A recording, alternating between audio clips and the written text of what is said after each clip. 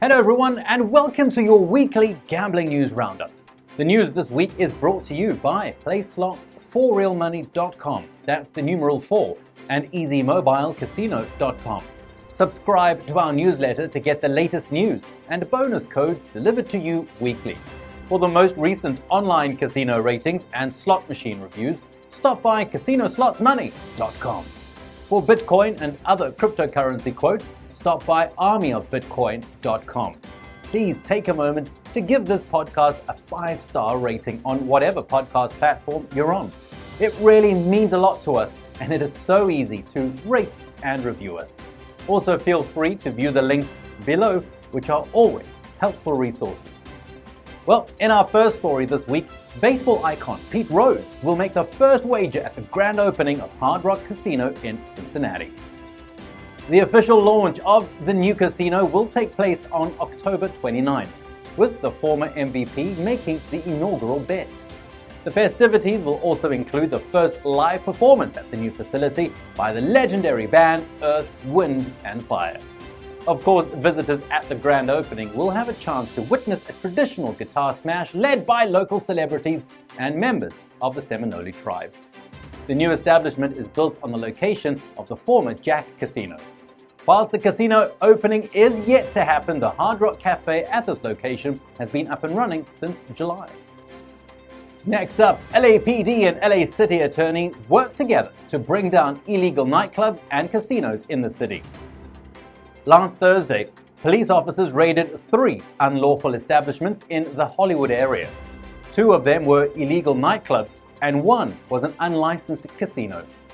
Per the reports received during the raid in the nightclubs, the police officers also found multiple guns at the scene.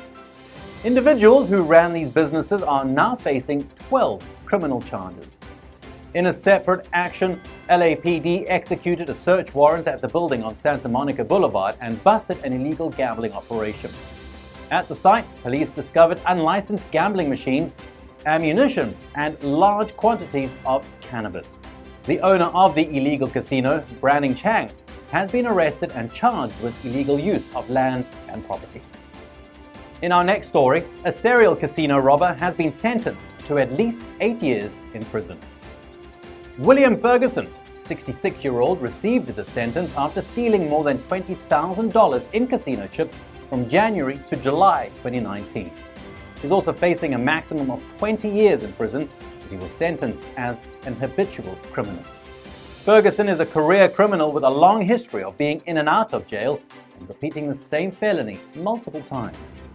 According to reports, he has stolen or attempted to steal more than $150,000 with his thefts dating back to the 1990s. For this reason, the Deputy District Attorney asked for a life sentence for Ferguson, noting that the continual victimization of the casinos enhanced the crime. In our last story this week, gambling helplines in the US have seen a significant increase in calls related to day trading issues.